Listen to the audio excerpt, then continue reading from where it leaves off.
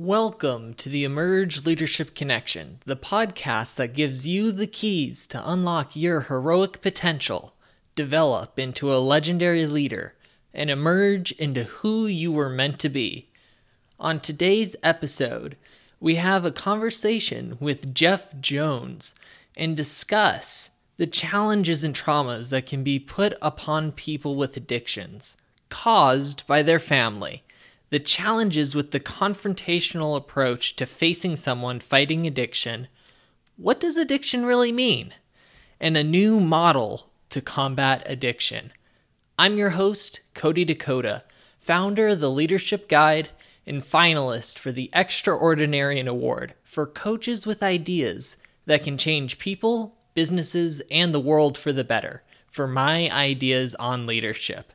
Stay tuned to the end of the episode to discover how to join the League of Legendary Leaders, an association of leaders with the goal to raise $100,000 monthly to support nonprofit causes which are currently looking to impact the world and make it better for future generations.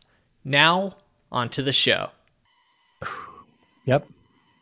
Perception becomes root. That's exactly true. So, us being able to slow it down and, people who are family members who don't have the impaired brain or the addicted brain kind of thing, they have a much better possibility and potential to be able to interrupt the pattern.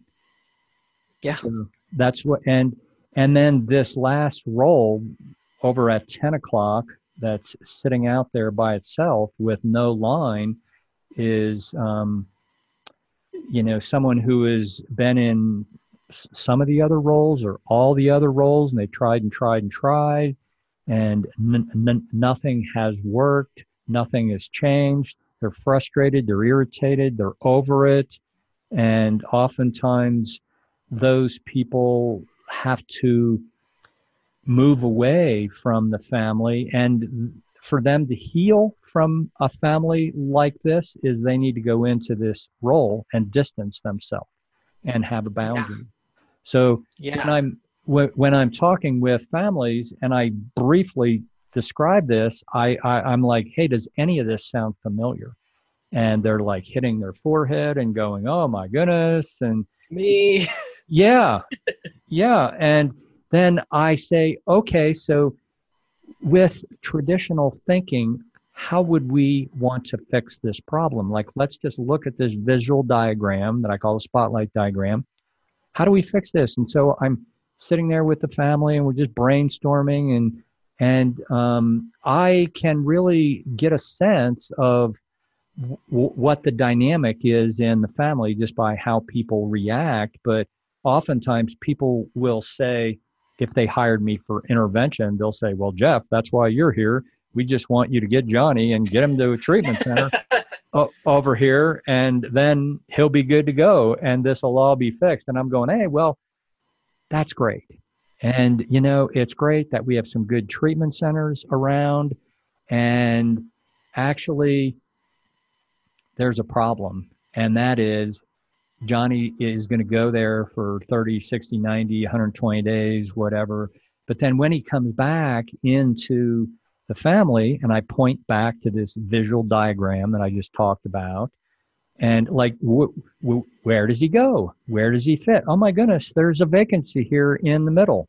It would be very easy for him to slide back into that role. And that is what we call relapse. And if Johnny learns some things and he really wants to practice them, he's going to go into that role off at like 10 o'clock, draw a strong boundary between him and the family.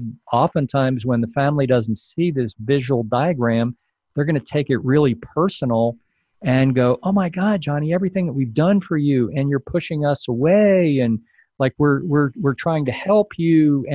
But they don't see that this structure, this spotlight diagram, is toxic to Johnny. Yeah. So it's very toxic. And what makes it worse, right, is it's what I find is that so many people deep down have really good hearts, and they don't really know how to express what they're trying to do. Right. And so they perceive that they do, but they haven't learned enough about how they interact with others to really do what is in their hearts. And so they accidentally hurt the people around them, right? Right. And it's a lot of times it's not a physical pain. It's not like they're going around punching people, but there's the emotional pains, there's the psychological pains, the spiritual pains that go behind that. Right. Right. Yeah. Yeah. I mean, that is exactly what's happening.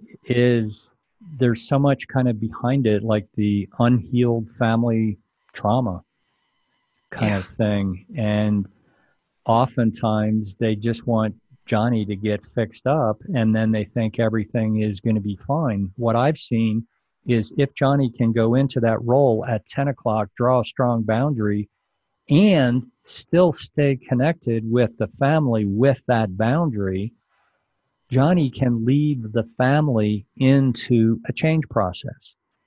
Yeah, and it's possible. It's very difficult, though. Right. I mean, I've seen that happen more than I have seen the family change when Johnny changes.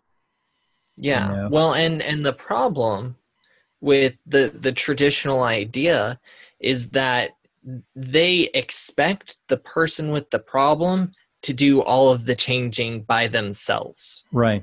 Right. And and I truly believe this, I believe we're all interdependent, right? And so if you expect someone else to change, then you need to also expect that there's something that you need to change. And so if you're a family, right, and you expect this person to change, you need to expect in yourself to change as well. Right. There, you know, a guy that I know from years ago, a very good family therapist, one of the things that he told me with couples is that in every couple relationship, interaction equals a 10. And I'm going, well, that's interesting. Say more, you know, like, what does that mean? Yeah. And so it's like, well, so one person, their contribution to the relationship could be a 7. And the other person, like, they can't help but be a 3. And so it goes back to what you were saying before, is that we all need to change. So it isn't just like the person who is this 7 and like whatever that means, they can't drop down to 5 unless the person at 3 kind of steps up a little bit to come to 5 as well. So it is like what you were saying, the interdependence, like we work together on this. And like what I'm doing with families really is giving the whole family an opportunity to see a larger picture, have insights, and start to take action on those insights, and really create conditions for everyone in the family to start making new changes. And like, I really see where addiction in the family creates an opportunity for transformation for everyone. Yeah. Oh, definitely. I 100% agree with that. And I was just thinking of another concept which comes from John Maxwell, because you're talking about different levels, right? So one of the concepts that John Maxwell has with leadership is that we all have a leadership level, right? And so, like, if it's a scale of 1 to 10, right, everyone's striving to be a 10. No one ever gets to be a 10, but we're all striving, right? And so you can develop yourself to become a better leader, right? Mm-hmm. Now, what happens, right, is that if there is someone who is a couple levels ahead of you, right, the person who's a follower typically is so, it becomes so ostracized from how high they've gotten, right, this other person has gotten, that they actually remove themselves from being led by that person because they can't handle that change, right? And so you have these relationships, right, where you have people who one's a 7 and one's a 3 in the relationship, right? And what happens is this person who's a 7 is so high and mighty, right, compared to this 3, that this person who's a 3 ends up pulling themselves out of the relationship because they feel so inadequate compared to the other person. Now, when you compare it to what we're talking about, right, you have a bunch of people in a family, right, who are probably at like a level 3 or 4 level, right? And then they expect the person with the addiction to raise themselves up to a 7, right? But then that person got so far away from them that they feel like they're ostracized now. That's basically what's happening. And the other challenge is it's usually difficult to have that much of a raise in leadership, right? Is it possible? Yes, but it's really, really difficult to raise your leadership in a short amount of time, especially that much to this new expectation. Yeah. But when everyone comes together, right? You want this person to get to a 7. Well, what if we all became 5s and 6s with that person, right? And then everyone becomes better as a whole unit. Right. Right. And, that's an interesting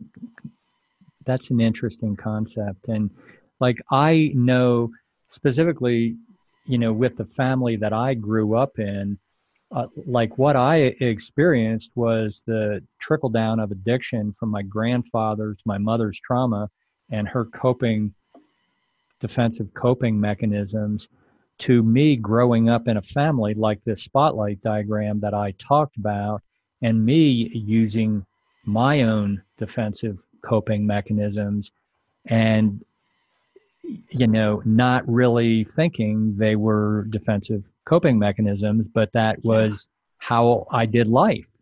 And it really, contracted, it really made it much more difficult, if not impossible, for me to live my full potential kind of thing. And definitely.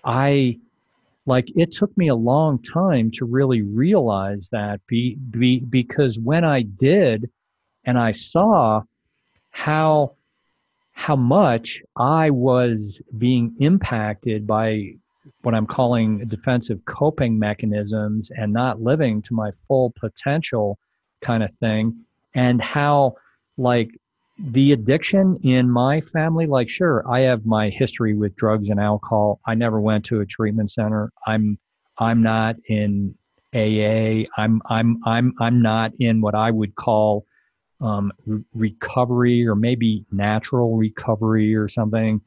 But my passion with this is, once I saw, the level of impact on myself with, for me, I got more love and attention showered upon me by my grandfather than anybody in my whole life.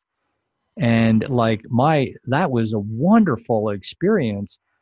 What that is, what psychobabble terms would call intergenerational transmission of me being the carrier of the grief and pain for the whole family, me being the most vulnerable to how do I deal with all that pain, and it's not mine. And oh my gosh, look, there's, we have these wonderful things to numb pain all around us, drugs and alcohol at the top of the list.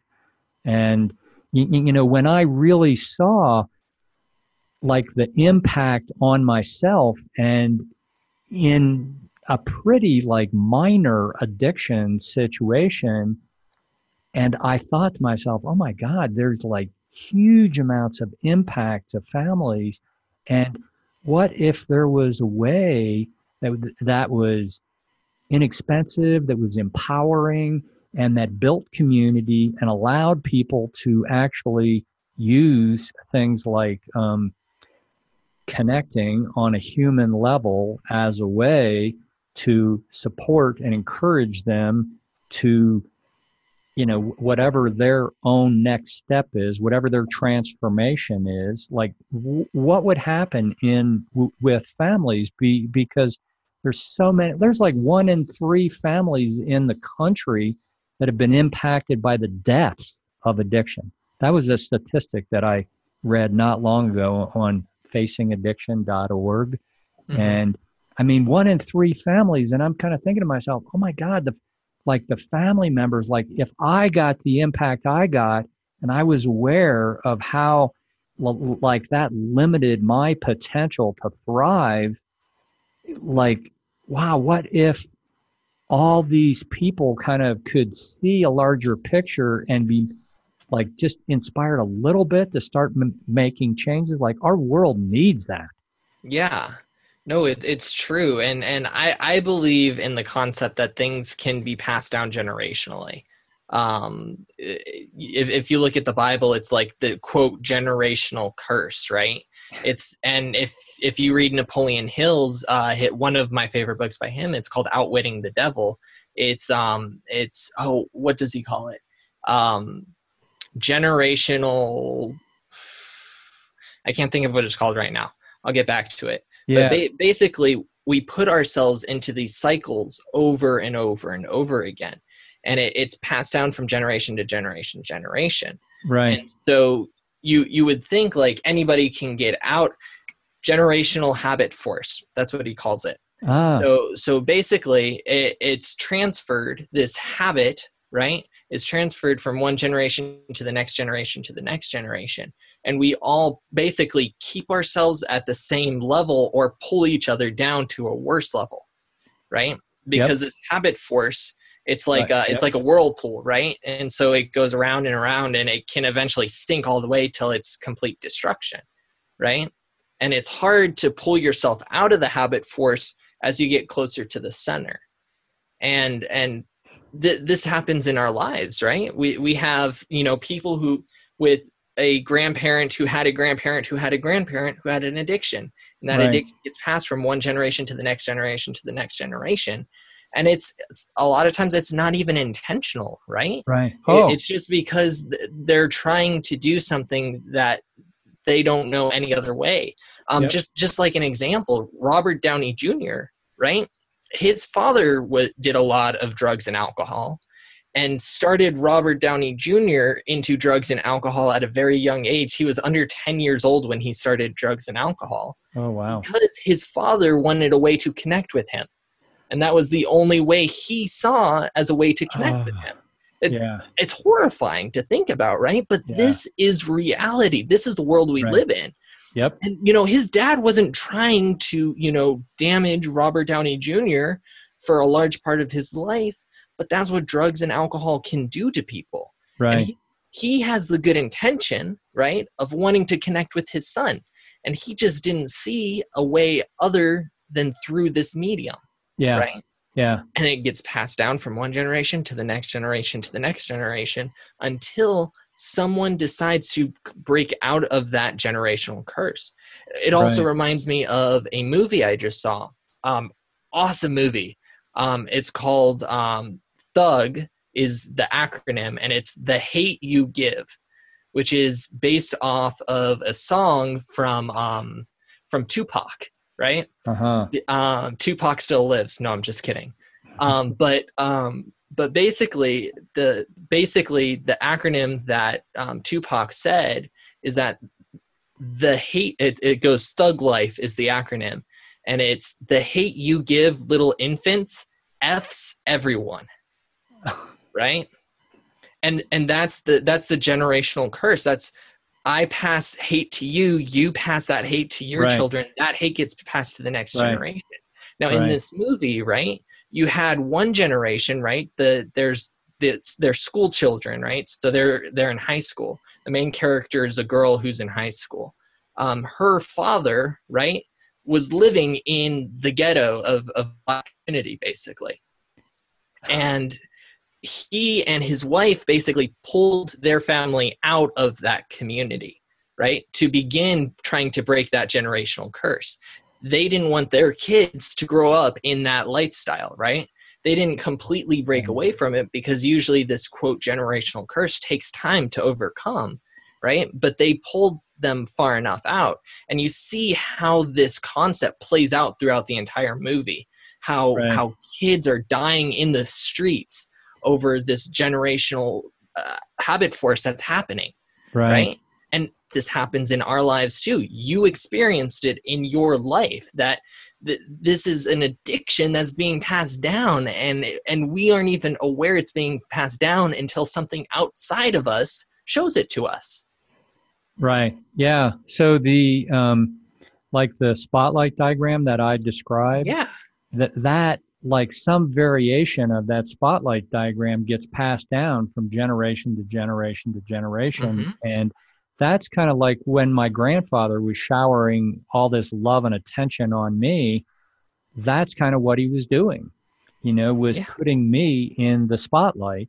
And what I was aware of is, one, I had never felt that much attention, especially from, someone with a big, huge, booming voice. And I mean, at 7, 8, 9 years old, I didn't know he was an alcoholic. I just knew he Yeah. was my grandfather, and he loved me, and he really, really showed it. And it's like that felt unbelievably awesome. The other side of it was I knew that my sister and my 3 female cousins were not getting that attention. And I thought that attention was about me personally. And Yeah. I really wanted it to be about me personally, and it wasn't. It was about my gender, so it came with some gender shame.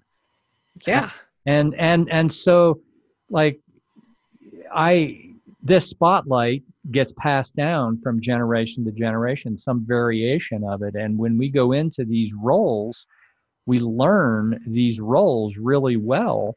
And if we don't learn new skill sets, we go out and, as an adult, create relationships just like this spotlight diagram kind of thing, because that's what we interpret as that's familiar. We know that. And on some level, that there's a meaning around love and caring and concern. And that's how we feel seen and loved. Yeah. So it's there's just a whole lot to it. And, what I'm offering here with families is quite out of the box. I mean, just today I met with a guy at a treatment center who I've known for a number of years. He loves what I'm doing. And he's also a little apprehensive. Like, I would like to have something like that for our treatment center with our logo in it, with our people doing it. And I'm going, great, but he's just like, well, what I'm doing is not therapy, it's coaching. Mm-hmm. So it is kind of a bridge between families being in isolation to families being connected with resources and services.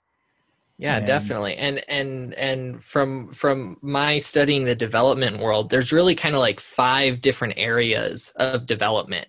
You have your coaches, you have like your therapists or your counselors or your healers, whatever you want to call them. You have your teachers, you have your mentors, and then you have like your consultants, right?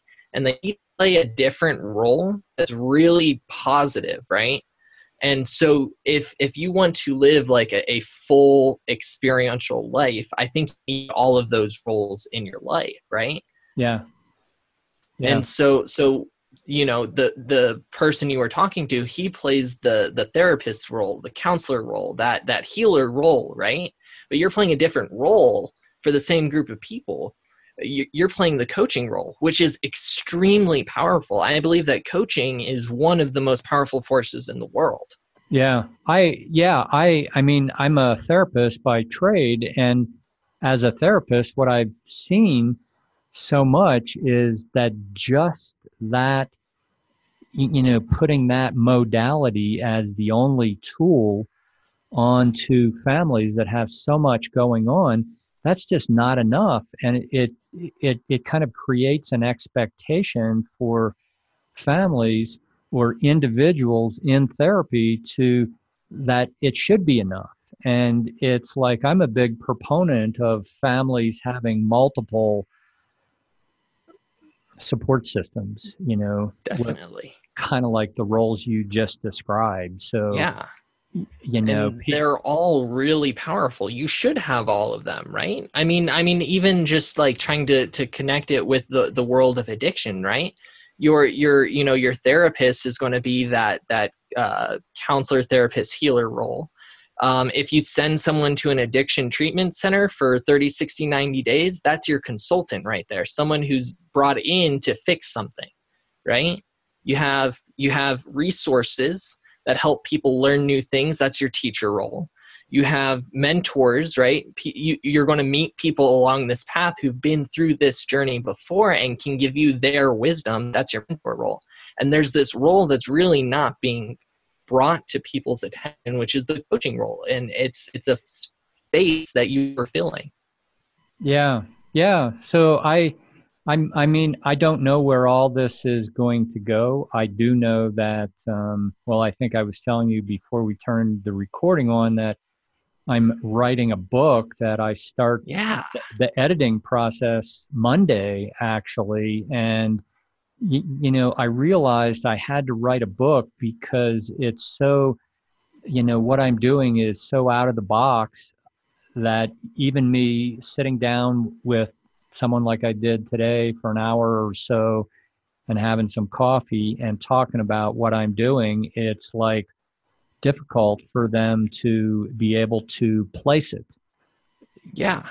It's because it's such a complex role within a complex system Right. that people haven't really looked at, right? Within a area that's already extremely complex. I mean, when you're talking about human psychology, human addictions, these are already really complex things you're dealing with, between the physical addictions of it, the emotional addictions that go along with it, the emotions that go flying outside of that, right? And just everything else that happens in life generally.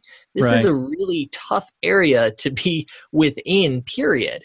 And you're in an area that's pretty much unexplored from what I've seen.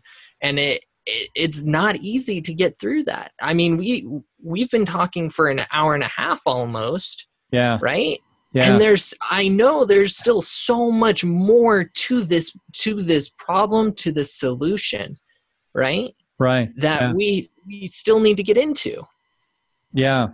Yeah. I mean, that's true. And so largely what I'm trying to do specifically is address this from the standpoint of thinking, you know, because the way that we have been thinking about this problem, um, we have this solution, which is, you know, kind of what I talked about with families, that they try to fix it themselves until they can't, and then hire an interventionist and send someone to treatment and they get therapy, and that is the solution kind of thing. But you know, we have one way of thinking about it, and our statistics with addiction are they're not getting better. I mean, it's like They're abysmal. every 4 minutes someone dies from an alcohol related cause or an overdose. That's a lot of people every day. I mean, like the equivalent of Yeah. a jumbo jet going down every day. Yeah, And and it's not just people dying, but it's potential that those people had to change the world is gone now because of something that can be overcome. yeah, yeah, yeah. So it's like what I'm trying to do is to expand our thinking, Yeah. and and kind of like both and thinking. Of course, we need the narrow thinking that focuses on, you know, the individual with the problem, and we need them to get help and everything like that.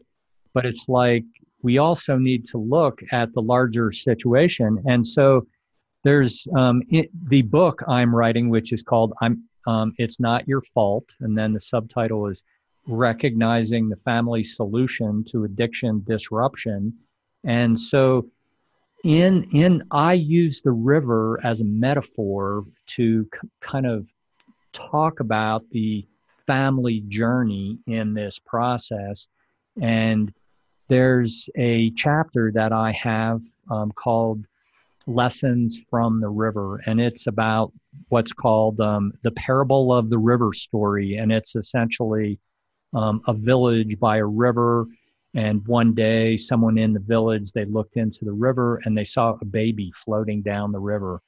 And so they swam out there and they saved the baby and brought him back to shore. And as soon as they got to shore, someone else said, "Oh my gosh, there's another baby out there." And so like that same kind of thing keeps happening, and they get more people in the village and they coordinate efforts, and people are swimming out there, and some people are on the shore taking care of them and feeding them and everything. And there's just more and more babies. And finally someone says, I think we should put together a team and some people walk up the river and see like who's throwing all these babies in here.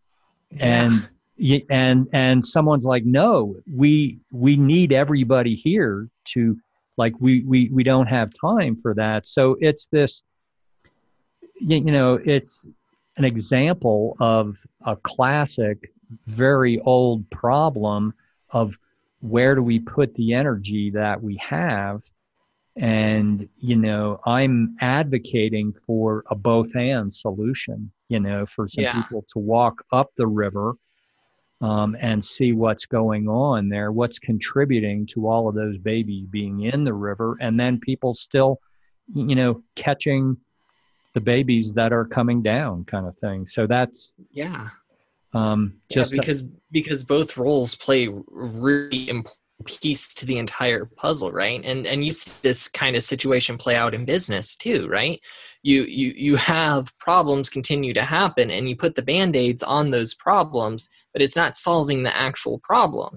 And so you need somebody, right? You either need to bring someone else in, or you need to put someone on the job to figure out how do we actually solve the problem itself, right?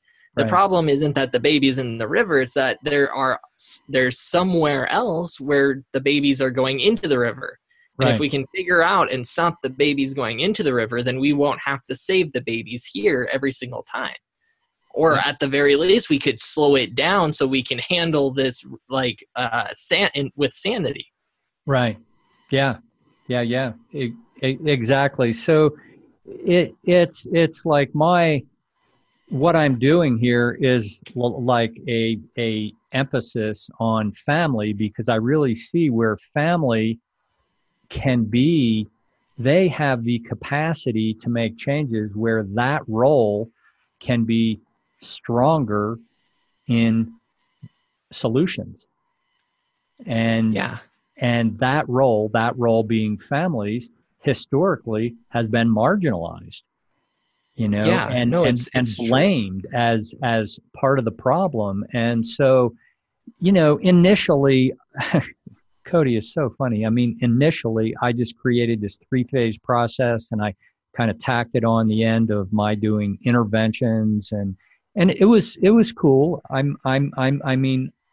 think a lot of people got a lot out of it. At least they said that. But then when I wrap this user-friendly community around it and made it very low cost, and it's like 3 different membership levels, and this community is kind of like a place for the whole family to come in and start to learn new information, connect with like-minded people.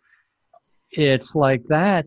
It allows people to self-determination, to use their own energy to start to make change that like they guide. So oftentimes what happens is family members, they don't want to make any change because, hey, this is about Johnny and addiction is brain disease, and just fix your brain and everything's good on our side of the street here. It's you that needs fixing. And I get there's a lot of stigma and shame historically that reinforces that message. And I know family members deep down, they know there's more going on than that. and for them to Yeah. be able to safely, start to explore that at their pace, like, hey, this opens up a lot of potential. And quite frankly, I don't really know where it's all going, but it's Yeah. exciting, it's fun. Well, and that's what you're facing is the challenge of a pioneer, right? There's some unknown area that no one's been to, and we have no idea what's out there. We know there's something, but we haven't discovered what it is until we decide to be the people to charge out into the great unknown and make it into something. Right. Yeah. Yeah. And I realize I can't do this myself. Like, my role is more of inspiring others kind of Yeah. thing. And I didn't really realize that was going to be my role, but like, the more I get into this, the bigger it gets, and the more it requires me to grow, the more it requires me to grow into what you were talking about before, like a leadership role. But to be able Yeah. to do that in some kind of way where I can create a container and a space that's safe enough and has a structure and boundaries for people to come in, for them to be able to make their own change. It isn't about me kind of having the silver bullet and saying, I know what's right for you and I know what's right for you. And I mean, like, Yeah. I can say stuff and I can make guesses, and sometimes it's helpful and sometimes it's not. But Yeah. what I found is that it's really less helpful for me to tell people what to do. It's kind of like give a man a fish or teach a man to fish, Yeah, exactly. kind of And thing. right now you're describing the difference between a teacher and a coach, right? Right. The Yep. teacher gives information, right? But the coach actually helps you become the fisherman, Yep. right? And Yep. that's a huge differentiation, right? You need someone to teach you the basics. I mean, that's extremely important. Don't get me wrong. Teachers play a huge role in making other people successful, but there's a point where you can't teach people anymore. They have to actually go out and live it, Right. right? And that's where the coach comes in to help you figure out how do you actually live it. Right. Yeah. Well, I mean, just the experience that I have in the addiction recovery space, what I've seen is there's a lot of addiction professionals out there that are really good at getting people into treatment, and really good at getting families some initial help. But there's not a lot of like follow up and long term help kind of Yeah. thing. So oftentimes, families, and it's like the title of the book. It's not their fault, but families end up doing the same thing, creating the same container. So the same thing happens over and over and over, and they end up using the same strategies, like the strategies in the spotlight diagram, or the continuing to swim out and save babies kind of thing, which that's an important thing. I don't want to minimize that, but Yeah. that by itself, like, we're going to run out of energy, Yeah. in Or room in the village, right? yeah. Yeah. I mean, eventually there will be impact in the community. And I think right now, the way addiction is going, I think there's a fair amount of impact in communities, and Yeah. specifically like with the opioid addiction. I mean, a lot of people get a, a very slippery slope into that, just like being prescribed opioids after a dental surgery or something like that, and then the opioids hit their body, and the impact to them, like, like our bodies are wired differently, and so the way an opioid impacts one person is going to be very different than another person. And Yeah. so for people who have a lot of trauma, for instance, or not a lot of love and connection as a child, that's painful. And like when they take a painkiller being like a Percocet, or Oxycontin or Vicodin or any number of those things, or heroin, it's like it addresses physical pain, but it also addresses emotional pain. And it, when it takes that away, it's like, I remember years ago hearing from a woman saying, like, the first time I ever did heroin, it felt like a soft, warm hug I never got in my life. Yeah. Yeah. And that's the danger of addiction right there. It provides something that people are looking for, but it's not the real thing, right? It's just a facade. Right. But, what am I going to do? Just say no to that soft, warm hug, Not if you're the person who's never had a soft, warm hug before. Right. Right. So, this is no small deal that we're like this opioid crisis, and, the stuff with alcohol hasn't gone away. No. It's just that the opioid crisis has overshadowed it. And so, I don't know.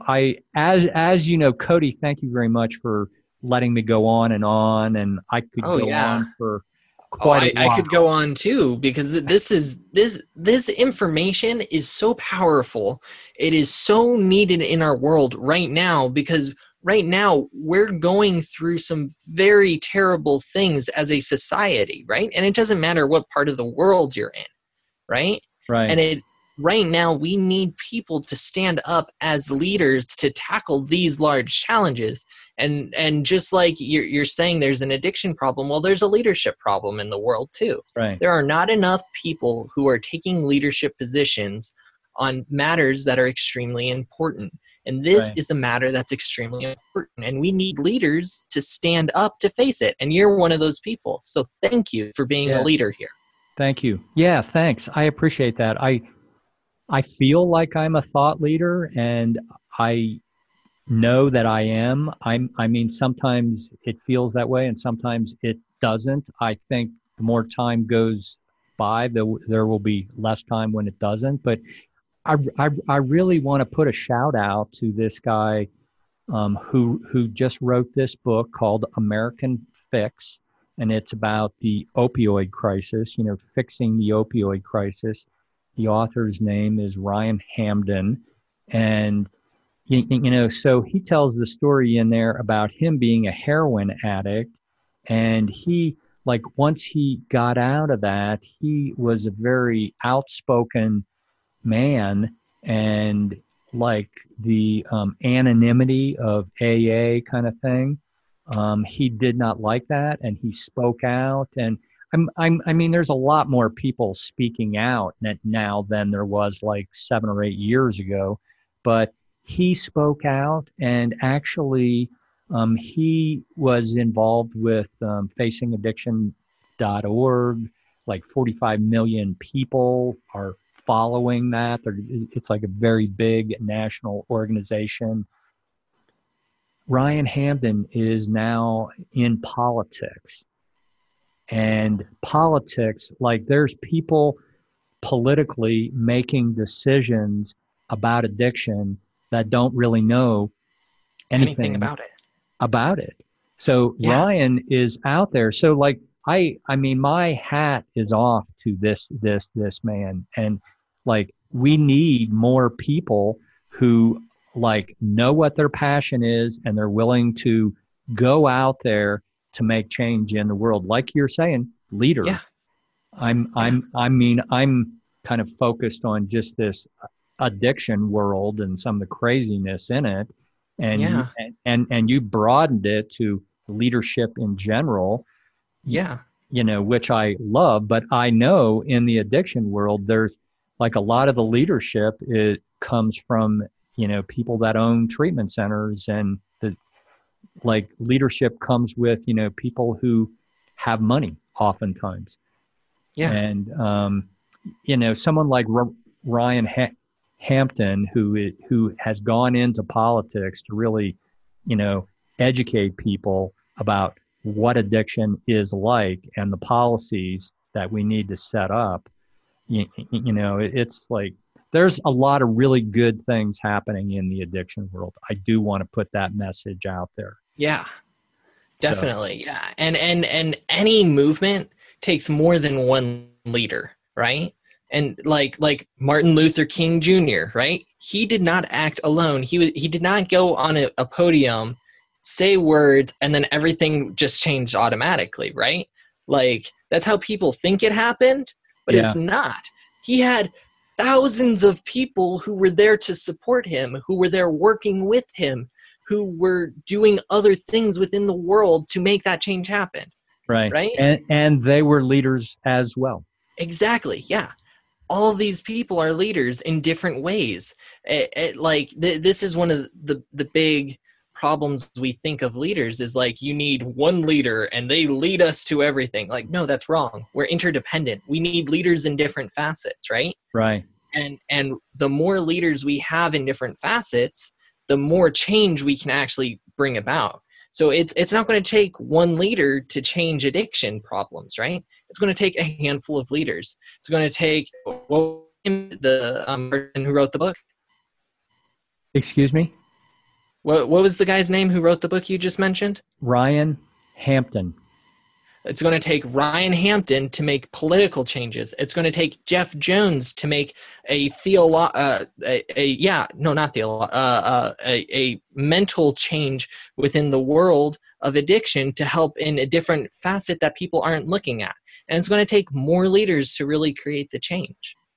Yep, exactly. I'm on that page, and I have so much enjoyed this conversation.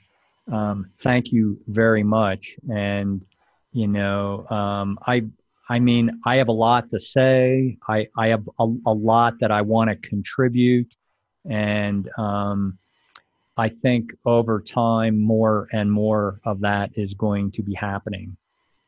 Definitely. Yeah. And I would love to have another conversation with you in the future because everywhere this conversation went is one, amazing, two, extremely powerful, three, is there to help people with real challenges that are happening in the world right now, right, that we need more leaders in, Right. And I don't know who the next leader is going to be, right? But there needs to be more leaders. And I'm looking forward to hearing from those leaders. And I'm looking forward to hearing more from you too. So you've got a book coming out. The title is It's Not Your Fault, Recognizing the Family Solution to Addiction Disruption. Jeff, where else can people find you? Yes. The website is thefamilyrecoverysolution.com. And so on that website, people can sign up for the Deep Community. It's $150 for 3 months, 2 community chats every week. And also on the website is something that says, make an appointment or let's chat or something like that. And so if someone has questions, I can offer like a little conversation.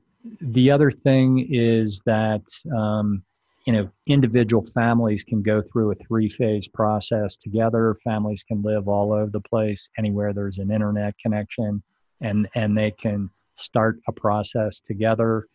The other is just like individual coaching for someone who they feel more comfortable with individual coaching as opposed to the community thing. So definitely. Yeah. And if you are going through addiction right now, if you know someone in your family going through addiction right now, if you know a coworker going through addiction or has someone who's going through addiction within their family, reach out to Jeff. Do it as quickly as you can, because what he's providing here is exceptionally powerful, and it has the ability to dramatically change lives. if you are having a hard time reaching out to him, reach out to me and I'll connect you to him. Thank you. Wow. No problem. All right, Jeff. Thank you. That was part 2 of this 2-part series with Jeff Jones. I had a few great takeaways from this episode. One was a quote from Jeff, who said, "I learned more about families. I learned more about addiction, and I learned more about trauma." So those 3 are a core triad for me. And it's that intersection of that triad where he's really looking to impact, which I think is incredibly important in today's world, because there are a lot of broken families in the world.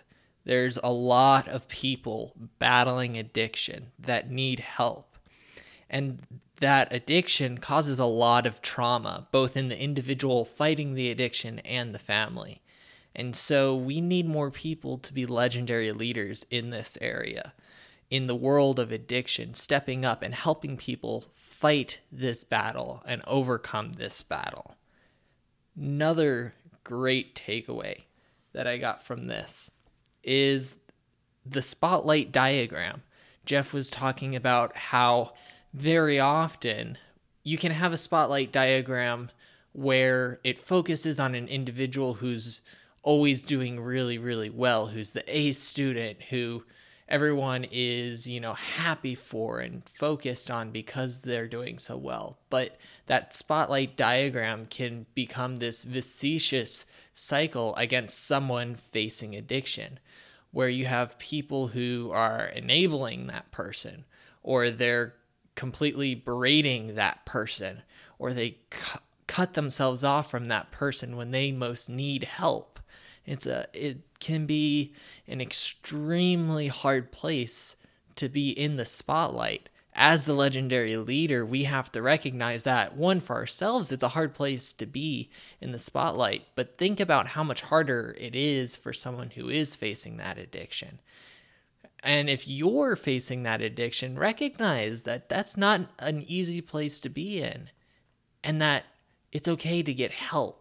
It's okay to seek people to help you get through it, because at the end of the day, we're interdependent. We all need each other to really come up out of the addictions in our lives, to rise up and above those addictions, become empowered to really live up to our heroic potential. That's the challenge that I put out to you. So, thanks for listening to this episode. Please make sure to go onto your favorite podcast player of choice and there rate the podcast. Then subscribe so that you don't miss any episodes. And then, if you truly want to be a leader, share this episode with someone that you know will be impacted, because the best leaders fuel not only themselves, but others as well to their heroic potential. If you want to unlock your heroic potential faster, then you will want to join the League of Legendary Leaders, an association of leaders who are dedicated to unlocking their heroic potential, unlocking the heroic potential of others, and where legendary leaders are born. We also have a goal to raise $100,000 monthly to support nonprofits that are actively undertaking causes to impact the future in areas including neurodiversity, character strength, positive psychological research, homelessness, and more. Seize the call now. Go to www.theleadership.guide and click Get Free Guidance Now to propel you on your journey to legendary leadership. I'm your host, Cody Dakota, and I'm honored to have spent this time with you today. My final message for you, and listen closely. It's time. Wake up your heroic potential.